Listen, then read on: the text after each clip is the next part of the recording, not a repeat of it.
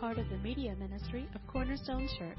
You can listen to this and other messages on our website at www.corner-stone.org or by subscribing to our podcast. We started a couple weeks ago in 1 Peter. We're going to be going verse by verse. And there's a real temptation this morning to start with verse 13. It's kind of the next section. But we really didn't cover verses 6 completely. And then we really didn't touch that much about 7 through 11 in verse 12. And there was a part of that I just wanted, I'll just kind of summarize it and then we'll kind of go on. And there's a song that we sing this morning about how there's not an idle syllable from God. There's just not.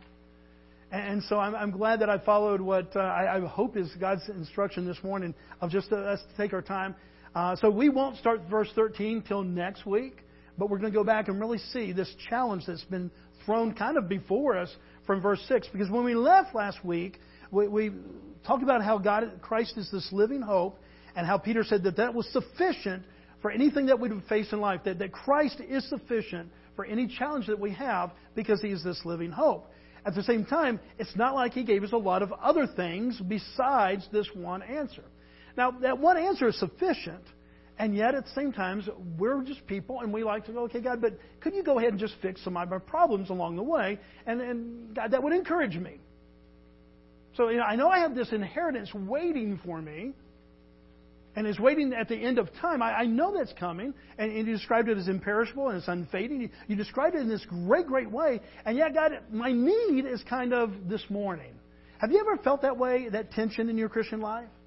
That you do not doubt whatsoever the inheritance waiting for you that has been bought by Christ Jesus. And is secure. And He uses those three impactful words there. From last week, He said it is imperishable. He said it is undefiled. It is unfading. There's nothing else in this world. You can put things...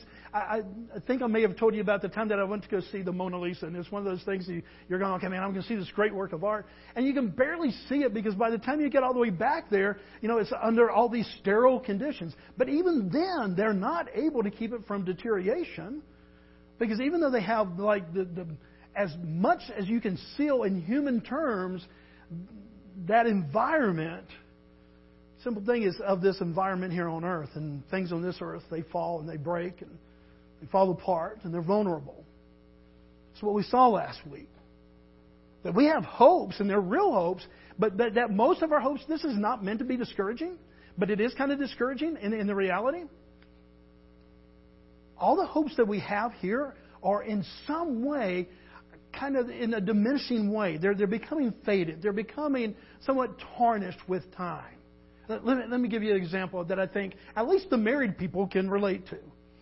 On your wedding day, not that you were marrying the perfect man or the perfect woman. You realize that they had one or two faults. Okay? And yet, every expectation, when you exchange vows that day, every expectation was, man, we are going to have an awesome marriage. Not just wedding. We're going to have an awesome marriage. And we can say, I can look back 34 years and tell you that Carly and I have had an awesome marriage. But it has been defiled. It has been tarnished. It has been this, that, and the other by our own kind of selfishness at times and our own kind of those days that you're going, not over this dead body. And your mate is saying, well, if that's what you want, dead body, I can maybe help you out with that. Now we find out that in the reality of this marriage thing that we have these great aspirations, we have these great promises, we have these great things that we aspire to, and yet they're vulnerable. Why? Because they're on planet Earth. And they're involving people that live in a broken world. That's not to discourage us, it's to talk about the reality. Because one of the realities that we're going to see, and it's going to come, I hope, crystal clear this morning, is that when the Bible speaks of this rejoicing, this word of the year, this to rejoice and to have joy in things, almost simultaneously, almost in every case, it's talking about sorrows and trials in the same sentence. You're not going to find too many sections of the Bible, of God's Word, of His instructions, where it talks about this is joyous, and way over here are the trials of life. And yet, in our own kind of mind, our own thought process, a lot of us think of rejoicing and that the times to be joyful are those times that have the absence of trials and the absence of dilemma and the absence of failure. The Bible doesn't do that. You and I may think that. Two lands. I'm going to journey to Joy Land. I'm going to the land of rejoicing, where there is no pain and sorrow. And we've read the last part of Revelation, and we're thinking there is going to be one day that land. But we're trying to find that land on earth. Does that relate to anybody this morning? And what the Word of God says, no, this land that you live is a land of rejoicing and a land of trials. And it's the same land. But I don't want that. I want to find it kind of like a spiritual Six Flags. You know, kind of a spiritual, Disney World.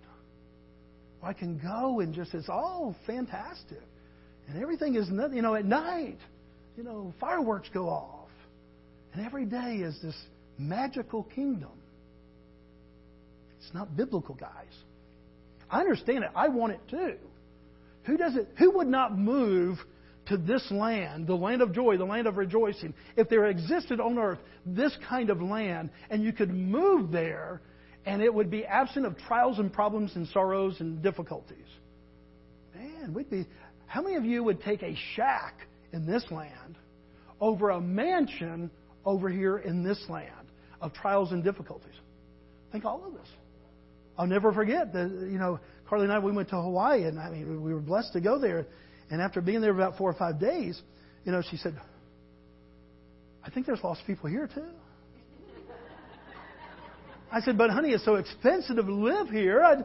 Yes, there's a ministry to do. I actually know some ministers that minister in Hawaii, and we're quite jealous of those people. But it's one of those things where I said, man, the cost of living. She goes, I would take a shack in Hawaii.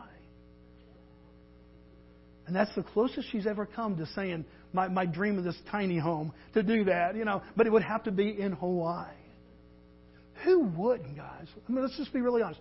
Who wouldn't go to this land? Who wouldn't maybe trade all that you have to go over this land if you could really exist now, in this lifetime, in this body, in a land where there was just joy and rejoicing all the time?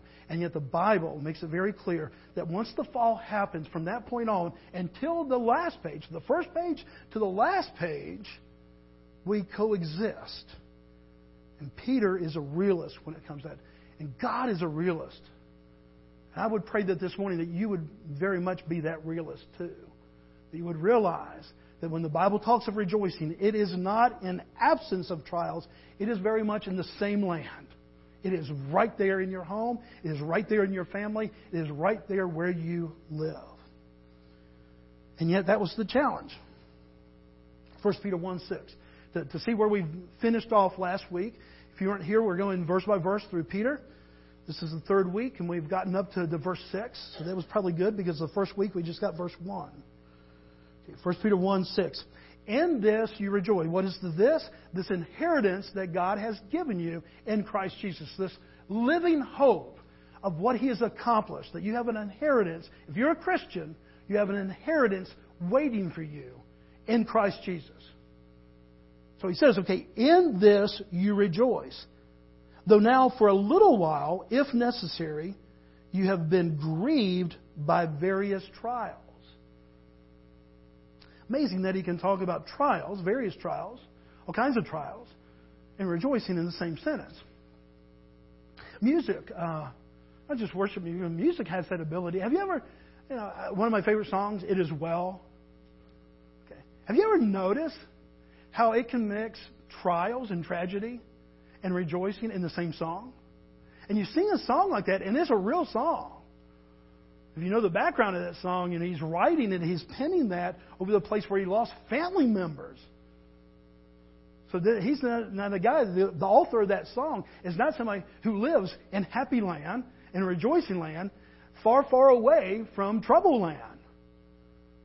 No, he's just lost family members, and he comes to that same place in the ocean where they perish, and he writes, "It is well with my soul." What an amazing thing that the music has the ability that you can, at the same time, sing a song that will bring tears to your eyes and the sorrow But rejoice in your heart that there's hope. Am I communicating this morning? Isn't that amazing, the power of music? Man, that was sad. Look at this is going on and all the trouble. And yet we rejoice. It is well with my soul. Why? Because there's something bigger in that song than even the trouble that person was facing.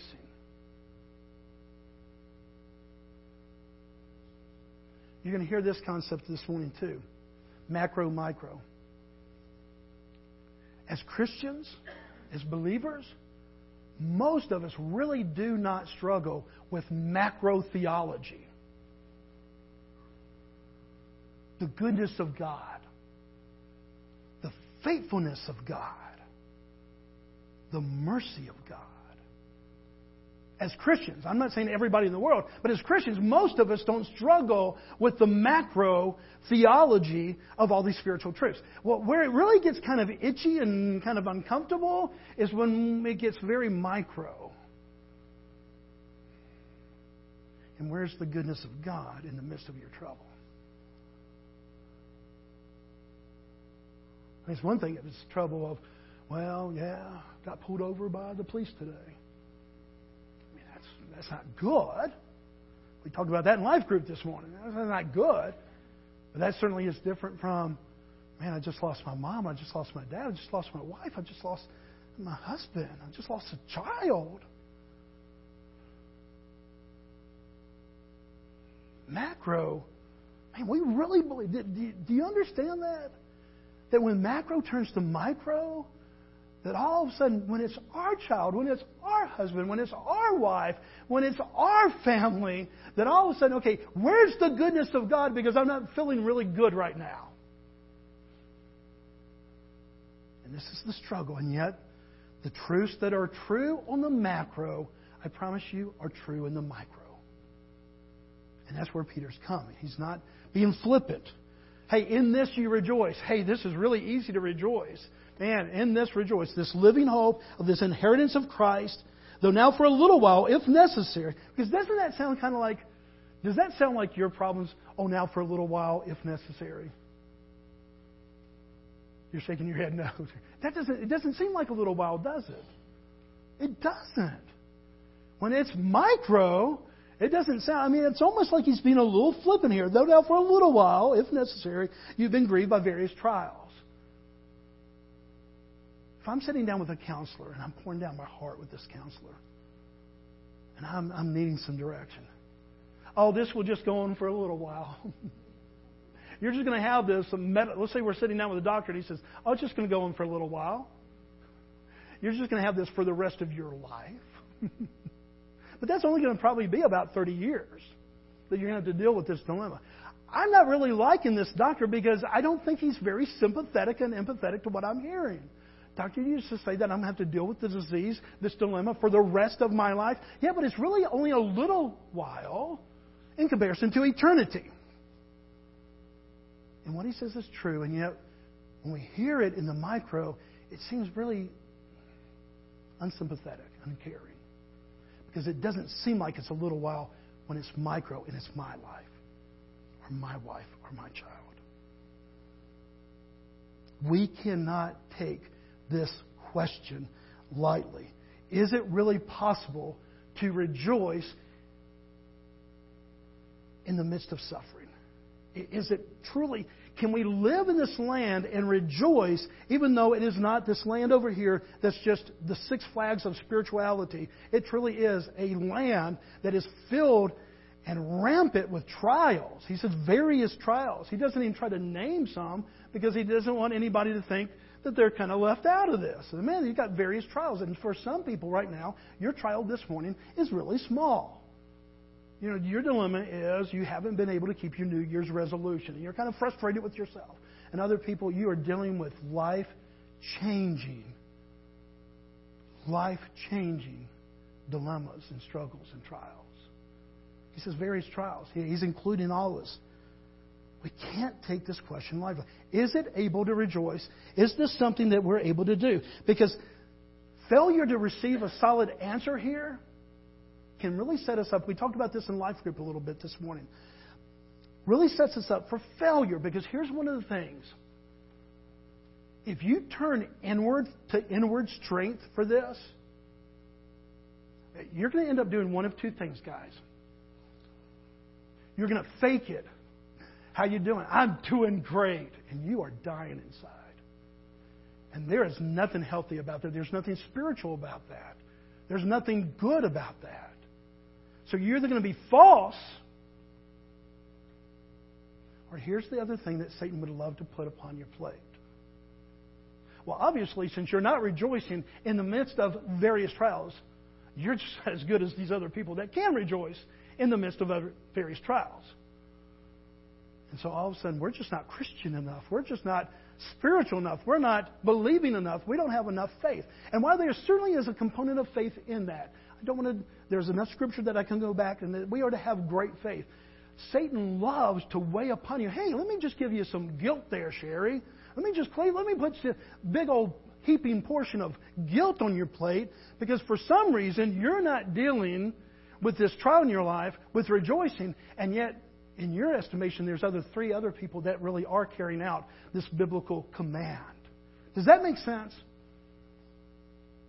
The falseness of the two dilemmas, that if we don't handle this biblically, guys, if we don't really grasp what Peter is saying here, how we can rejoice in this land that is filled with suffering, that two of the possible outcomes is that we will just start faking it, especially at church, or that we will just eat guilt every single day. Because certainly it's not God's fault, so it must be. Certainly God can do it, but if I'm not rejoicing, if I truly am not rejoicing, it must be my fault. And Satan would he will cut that cake for you and give you 3 pieces. And when you think you're full, and man, I can't take any more guilt, he said, sure you can. Here, have one more. He just does that, guys. So we want to handle this biblically. This is a danger. I have 7 pages of notes, and that was page 1. We'll move a little bit faster. What's really being tested here when trials comes into the life of a believer? If you're a believer this morning, what is really being tested? Well, the Bible, gives us the answer here, but let me give you 2 possible options. What is being tested when you are called to rejoice at the same time that you're living in this land of trial? What's being tested is either your intellect, your logic, or your faith. Which one do you think is the biblical answer? Yeah. Now, in a way, there is a logical process going on. Ours, the Christian faith, is not a blind faith. That is, we have many things to aid our faith, to spur our faith on. But he makes it very, very clear here that what's being tested when we fall upon various trials in our life is our faith and not our intellect. Our intellect will give us some fodder and some data of why our faith isn't complete here, but it's the faith that's being tested. And when our faith is being tested, it's those 3 perennial questions. If you're a CS long-time goer the last 3 years that I've been here, you know these questions. Why me? Why this? Why now?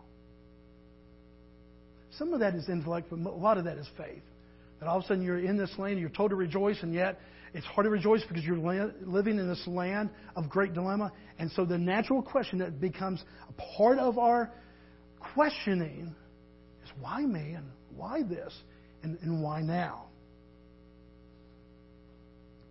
Why? Because we realize that any trouble in our life, if we really believe biblically, do you believe that God can stop any trouble in our life? I don't think God has a wand, but if God had a wand, can He move the wand? Yeah.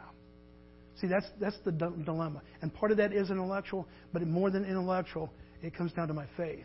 And faith in what, guys? Faith in what? Not the ability of God. Please hear this. Please hear this. The integrity of God.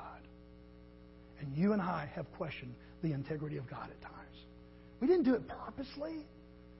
But when you ask, why me, why this, why now, and you really do have this kind of macro belief that God is good all the time, and all the time if you really do have that macro belief, and you really do believe that that's a truth, then it gets down to the micro, and you're living in this land of tragedy and testing and trial, then all of a sudden, when you ask, why me, why this, why now, in a way, you are questioning the integrity of God, because you've said in the macro, I believe it. In other words, I believe this for Eric. Hey, brother, man, I just believe that God is faithful. Brother, I believe that He is good all the time, and all the time God is good. All the time. And join with me, brother, in this affirmation. And then I find out that there's something really heavy going on in Eric's life. And while he agreed with it in the macro, in the big theological truth, yeah, this is a truth, when it got down to the micro, and it's his life, his children, his family, his business, whatever, then all of a sudden there's a challenge there. Why me? Why this? Why now? Making sense? Everybody tracking with me so far? Okay. Now let's get into the Word. Enough from the pastor. We've kind of set that up because I want you to see the answer. All that was the purpose, to set up this answer that Peter gives us. Going back to verse 6 and now reading verse 7, because he gives the dilemma and the answer he puts together here. In this you rejoice, though now for a little while, if necessary, you've been grieved by various trials, so that the tested genuineness of your faith. Remember we said, what is it? Intellect or faith that's being tested? He tells us the answer. Hey, this is your faith. It's your faith. More precious than gold, that perishes though it be tested by fire, may be found to result in praise and glory and honor at the revelation of Jesus Christ. Peter's answer, what's really being tested? Your faith. I mean, even an atheist has faith, guys. Every human being, if you're a human being, there's a measure of faith. And even if it's not faith in God, not to believe in God, you have to exercise faith in something. For an atheist, it may be that they're exercising their faith, and this just doesn't really make sense because I've never seen God. I can't touch God. I can't prove that there is a God, so therefore I conclude there is no God. But yet that takes faith, because where did this world come from? And even if you get into the scientific world and go, well, there's this Big Bang, you're going to get, what were the elements that created this Big Bang? Everybody exercises faith, spiritual faith, or even just faith in their own logic. But everybody has. This is a testing of faith. Here, he's writing to lost people or to Christians? Thank you. Yeah, this is a circular letter going to churches. So he's writing to people that are believers. And he said, look, even though you're a believer and you've exercised, you put your faith in Jesus Christ, here's your testing. It's still a testing of your faith. Why? Because it's testing the genuineness, the integrity of your faith. Verses 8 and 9. He gives two examples. Look for the examples of faith here. He said, though you have not seen Him, you love Him. Would that be characteristic of you this morning, church? You haven't seen God. Do you love Him? Yeah, that's faith. Yeah, that's good. He gives us an example. He goes on and he says, though you do not see Him now, you believe in Him and rejoice with joy that is inexpressible and filled with glory, obtaining the outcome of your faith, the salvation of your souls. Kind of a really fancy way to say, do you really believe that God can save you and that He has saved you? Do you believe that one day you're going to heaven, church? If you put your faith in it, that's kind of what he's saying there. So, man, that's faith. And these trials will test the genuineness, the integrity of your faith.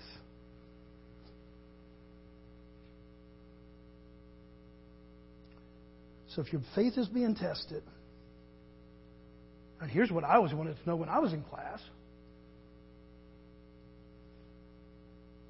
What's the answers? How many of you have ever asked in a classroom setting, is this going to be on the test? And why do we ask that question?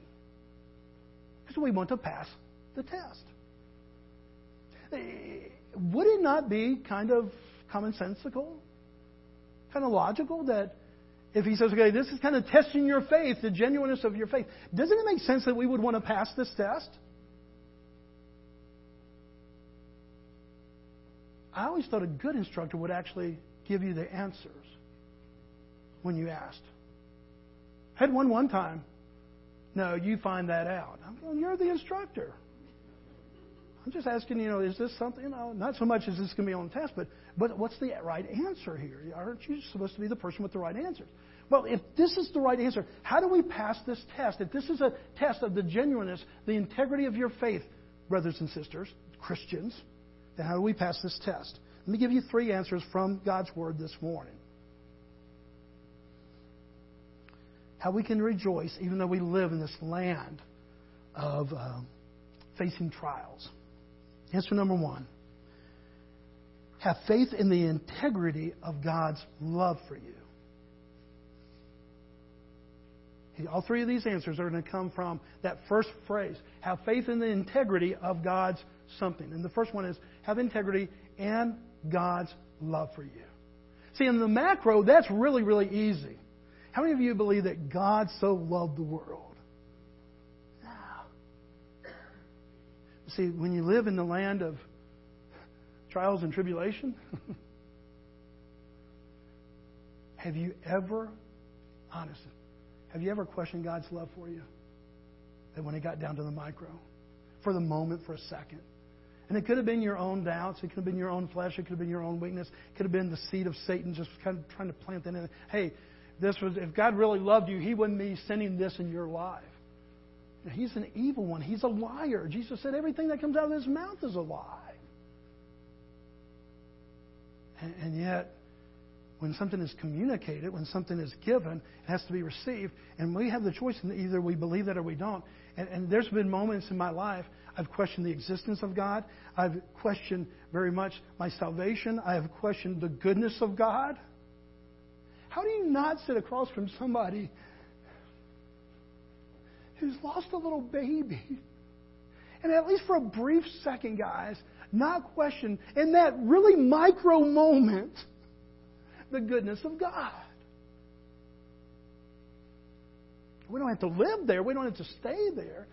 But we're going to have some moments like that in our life. In the most micro of setting, we're going to have those moments where we're going, does God even love me? Peter's answer. Okay, you want to be able to pass this test of the genuineness of your faith? Answer number 1. Believe, have faith in the integrity of God's love for you.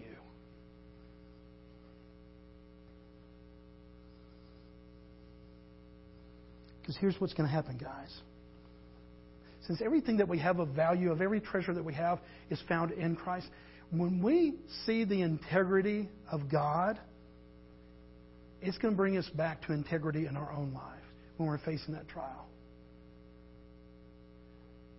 When we know that God has integrity, even in those dark moments, then that's going to encourage us, and we're going to have faith. We gain faith not because we dig down deep in Bobby's own soul. No, I look upon the Word of God. I look upon the promise of God. I look upon the character of God, and I find integrity in that. And then all of a sudden, guess what? It has brought some integrity back to my faith.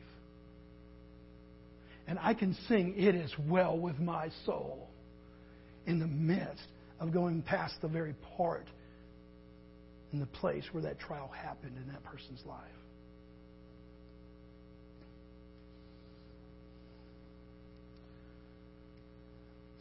Parents, we've all had that moment. That moment when your child comes, and really, honestly, I mean, it gets kind of funny, but that moment, you don't love me. It's only because we did not give them a yes. They couldn't rejoice in an answer that we gave. I want to go to that party Friday night. Well, you can't go. You don't love me. You want me to be unpopular. You want the other kids to make fun of me, don't you? And I always, with my girls, I always wanted to say, man, you figured us out. Your mom and I were up to 1 o'clock last night plotting and planning. How can we destroy your life? You know, what thing can we put upon her that would be a cross too heavy to bear? See, we've all been there. Somebody that you know you're loving, you know the integrity of your love, and yet that integrity of love, for that moment, in that very micro moment, when they don't get what they want, whether they're 3, 13, or 33, you don't love me. And that's where we have to come back here and understand that the reason why we would say no to a child who really wants that is because we know that really that wouldn't be rejoicing. It may be rejoicing for the moment, but it really wouldn't be a picture of rejoicing in the long end. And because the wisdom that we have as parents, at least the hope that we have, we're motivated more by our love than we are our wisdom. Because our wisdom we're still guessing at, but we're pretty sure about our love. No, you cannot go. Why? Because I really do love you. And it's only when we become parents ourselves. We talk about this all the time, but it's only when we become parents ourselves. Then when we hit those mid-20s or maybe those late 20s and we have children and we want to call our parents up and go, I'm sorry. I'm just sorry. For what? For a multitude of times when I said you did not love me, you really showed me that you did love me. And for the first time, because they've experienced it on some level, they see the integrity of your love. By faith, when we are feeling unloved, why me, why this, why now? It's where we come back and we take the macro, for God so loved the world, and we make it micro. Second answer. Have faith in the integrity of God's will for you. This is probably my hardest theological challenge in my life, is what we said before. Can God stop any dilemma or trial in your life right now? Could He put a complete stop to it this moment if that was His desire? Yes. He's a powerful God. He's providential. He is sovereign. There's not one piece of cosmic dust that does not obey His command. And yet here's the friction of the Bible. He doesn't make this land of rejoicing all by itself. He says, no, you will rejoice in the land of trials. And so we begin to question not only His love sometimes, but oftentimes, if we do that a little bit, we often question the integrity of His will for our lives. Look at verse 6 again. In this rejoice, though now for a little while, if necessary. Do you like that term, if necessary? Who is this if necessary, this big if there? Who is it dependent upon? Let me give you three people, okay? Satan, fate, or God. Who do you think Peter is talking about? It says, okay, when you're in this land, I tell you to rejoice, but you're living in this land where it's filled with trouble, but I tell you to rejoice. And now you're doing this for a little while, if necessary. Who's judge over if it's necessary or not? Let me give you, again, fate, chance, Satan, or God. Which one do you think? God. Do you like that answer? Only if we believe in answer number one, the integrity of God's love. If we question the integrity of God's love, we're not going to like this, because has it ever seemed like, I just want to be like them? They don't have any problems at all. I have a multitude of problems, but they have the perfect life. Have you ever for a moment kind of embraced that thought and had your own little personal pity party? Yeah. The funny thing is, I do enough counseling to know that they're over at their house going, if I could only be like them, you know.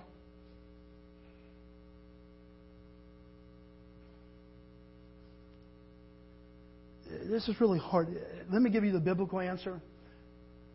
Who's making the determination if necessary? God and God alone, guys. God and God alone.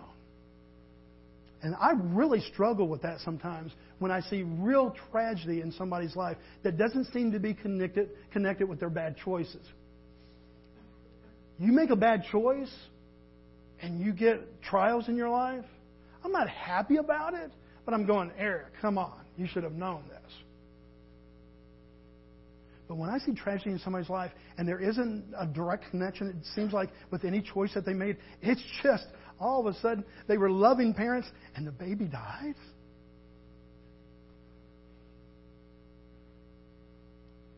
I know fallen world. I know my theology, okay, guys? I know this is an imperfect word. I struggle with this because I do know, and I believe with all my heart, that God could have stopped that. What an uncomfortable subject.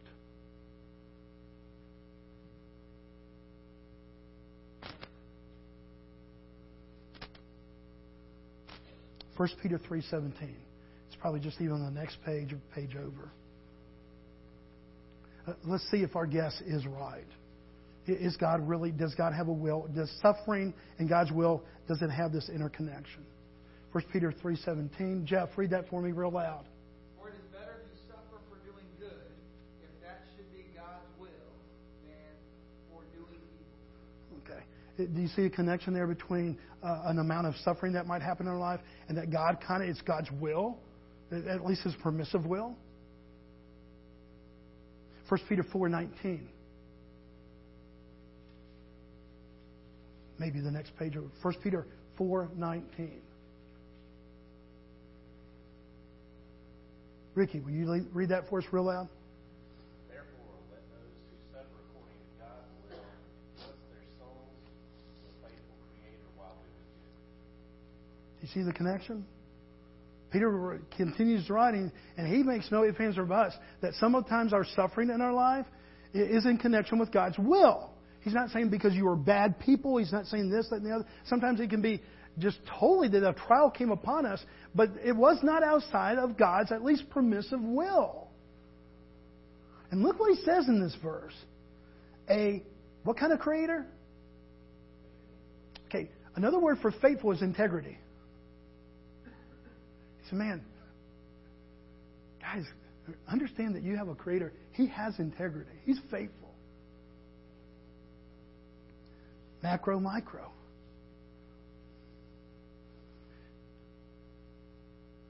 But let me give you this. I got several more pages. We're going to try to wrap up here. But please hear this. Your greatest struggle, I struggle with that theologically, that God can stop something. He can keep something from happening, but He doesn't always choose it. I've really struggled with that at different times. But our greatest struggle can also be our greatest comfort. There was a time in Jesus' ministry when people started leaving Him left and right. It's one of my favorite passages. I wish I could have been watching when this happened. Because people are leaving Jesus left and right, and Jesus isn't trying to pull them back or anything like that. His word is cut like a knife, and it's kind of separating those that are going to be faithful. He's testing the genuineness of their faith, like at the Sermon on the Mount and other times, the feeding the multitudes. He says, "Wait, you just keep on coming back because you just want food. You don't want me, you want food." And so they begin to leave Jesus' ministry. And after one of those episodes, when a good amount of the crowd left, we don't know if it was 10, 100, or 1,000, but they leave, and Jesus turns to the disciples. What about you guys? You going to leave me too? And you remember the answer? Where else would we go? When I struggle theologically, when I get those dilemmas, that I'm told to rejoice in this land where sometimes there's trials and there's things that don't connect intellectually. And the genuineness of my faith is being tested. Those are the times that I do really struggle in an intellectual way, maybe in a faith way, but it's also my greatest comfort. Because I go, okay, God, where else would I go? Where else would I go? What other alternative do I have to figure out what's going on in life right now except the command of your word, the treasure of you, who you are, and the integrity that you're this God that I really believe on the macro, and I'm just really struggling right now on the micro. Can you show that first picture of the tornado? You know, it's always amazing. I'm fascinated by weather. And it's kind of hard on this particular picture. Can you see the path of the tornado? I mean, when a tornado comes, you know, there's going to be a place where there's destruction, and eventually there's going to be a place where there's not destruction. Okay? And so, you know, when we pray, God was with us in that tornado, and maybe you're that, you know, third house over from the right. In the macro, is God good? In the macro, could God have stopped that tornado? But you know, when it starts getting more micro and micro, in fact, look right here. So you see all those houses pretty much undamaged up there. All these pretty much just gone. Let's focus just on that house right there. Okay? Similar cars. Totally gone. for the most part, maybe a piece or two off. God is good all the time and all the time. At God, He's just good. And in the macro, man, I get it, guys. I just don't know if I get it on this day when I look across. If I'm this house and I look across to my neighbor and I'm going, okay, mine, total destruction. Yours, okay, you lost a shingle. And this is our life. Guys, this is our life. How do we pass this test of genuine faith? We believe in the integrity of God's love. We believe in the integrity of God's will for our life. That greatest struggle becomes also our greatest comfort. And the last thing as we close, we have faith in the integrity of God's desire for you.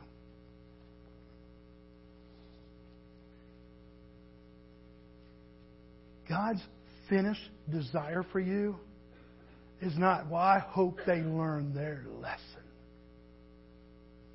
You did this, you had this wrong choice, Joshua, and so God, that great big sheriff in the sky,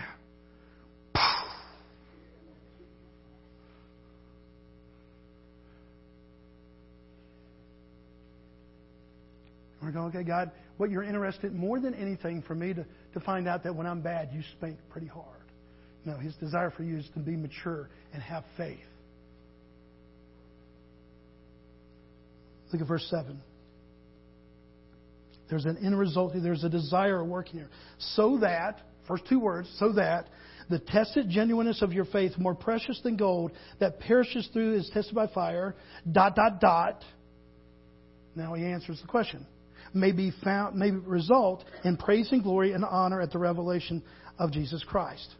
Guys, that's the heart of Romans 8:28. That's the heart of Jeremiah 29:11 when it says that God is always working good for those that are in Christ Jesus. He's maturing, He's moving, and one day, and that glorious day of His revealing, there's actually reward there for this faith that we would. And He said, man, I'm helping you to learn how to be more faithful.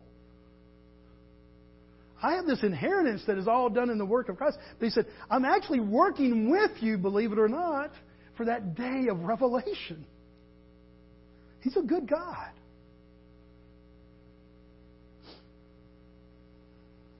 And yet the same one who writes that, because he's had 30 years to kind of sit on this finished work of Christ.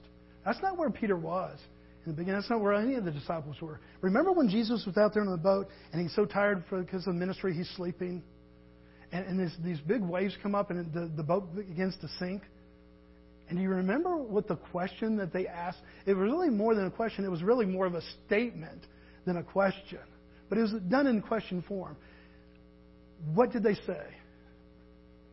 Don't you care if we are drowning? Let's make all the connections this morning, okay?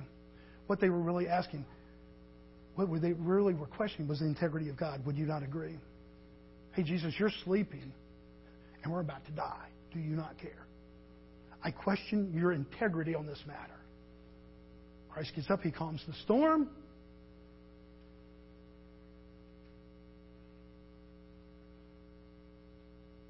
There will be so many times, guys, that your life's going to be in such a storm, and the waves are going to be breaking over the bow of your boat, and everything that you've secured to be safety.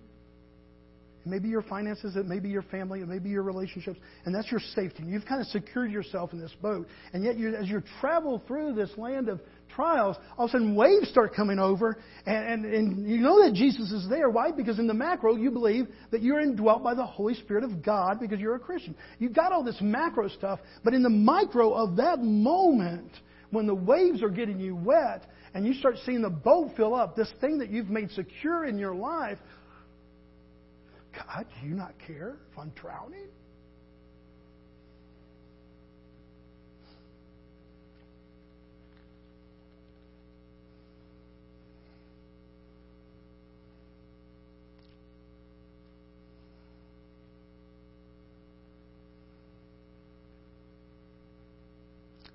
So that the testing and the genuineness of your faith, more precious than that gold, perishes through the test and fire. I'm trying to save you some time by going ahead, guys, here a little bit. May be found in the result of praise and glory and honor in the revelation of Jesus Christ. well, Pastor, that's really exciting about the future, but what about right now? He answers that for us again in 1 Peter 3:15, and then we'll close. Andy, this was the verse I was talking about the other day. But in your hearts, honor Christ the Lord as holy. Always be prepared to make a defense to anyone who asks you for the reason of the hope that is in you. Let me connect that and then we'll close. You are not living solo in this land of trials. There's other people, other Christians, other lost people. There's all kinds of other people that are there.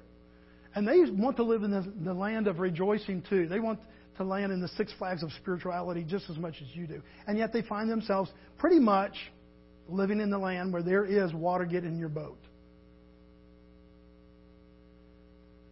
And here Peter in 1 Peter 3:15 says, okay, one of the reasons why you actually are going through this, one of the reasons why I'm actually allowing this, is so that when somebody sees this rejoicing in the land of suffering, they can say, what is your secret?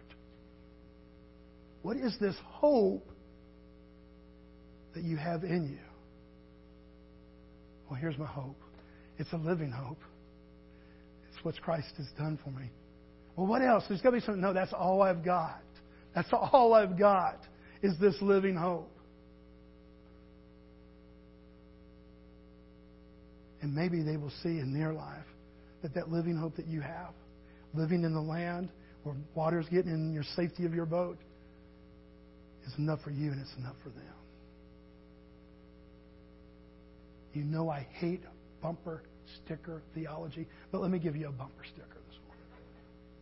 It's going to throw out any kind of sensibility. Wouldn't this make a great bumper sticker? You can't have a testimony if you don't have test.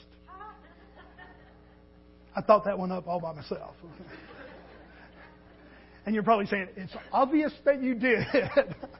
But you know, it's kind of like that whole reason you can't have Christmas without... Okay. I hate bumper sticker theology because sometimes we're silly with it. It's not that the truth is silly, we're just silly with it. You go up to a grieving widow who just lost her husband, well, he's in heaven now, and everything's not going to be okay just in this moment. In one way it is, but in another way your heart is breaking. Let's not be silly with these things. But can you have a testimony without really test? Because if not, they're just going to look at your life and go, okay, Cleve, if I had a spotless, no pain life like you've had, where just tragedy has never touched your life, well, then I would be a believer too. No, it's when they see you in the midst of your difficulty. They see you in the midst of your boat gathering water. They see you in the midst of heartbreak. And you're going, man, I'm not happy about this, but I've put my faith in the integrity of God. And I know He's doing something. I know He's doing something. So I trust that His desire for me is pure. That's that reality, Eric, that comes on in that child. That question, you don't love me. And then they have their own child. And that child, your grandchild, gets in their teenage years and they call you, I'm sorry. Because all of a sudden you found both the love, the will, and the desire was all there. Let's pray together. Father, we love you and we thank you.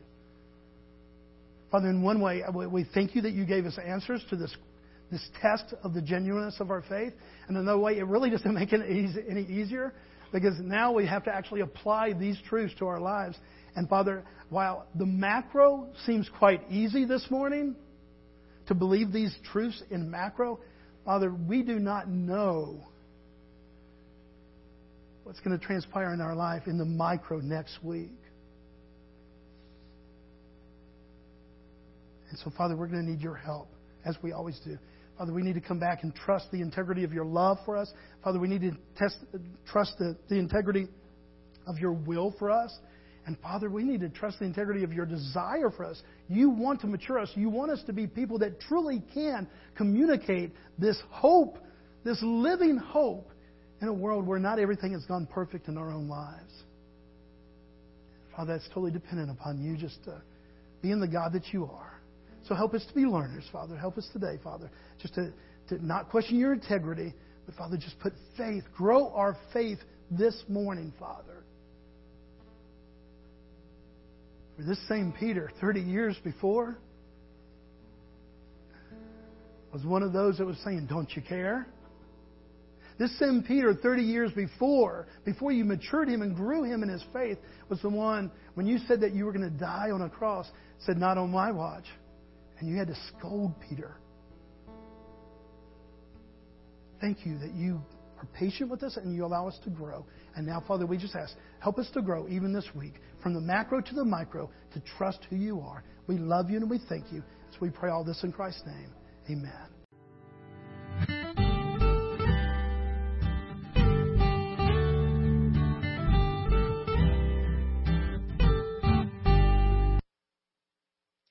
Thank you for listening today. We hope this message was a blessing to you. To learn more about our church or our media ministry, you can visit us online at www.corner-stone.org or find us on Facebook.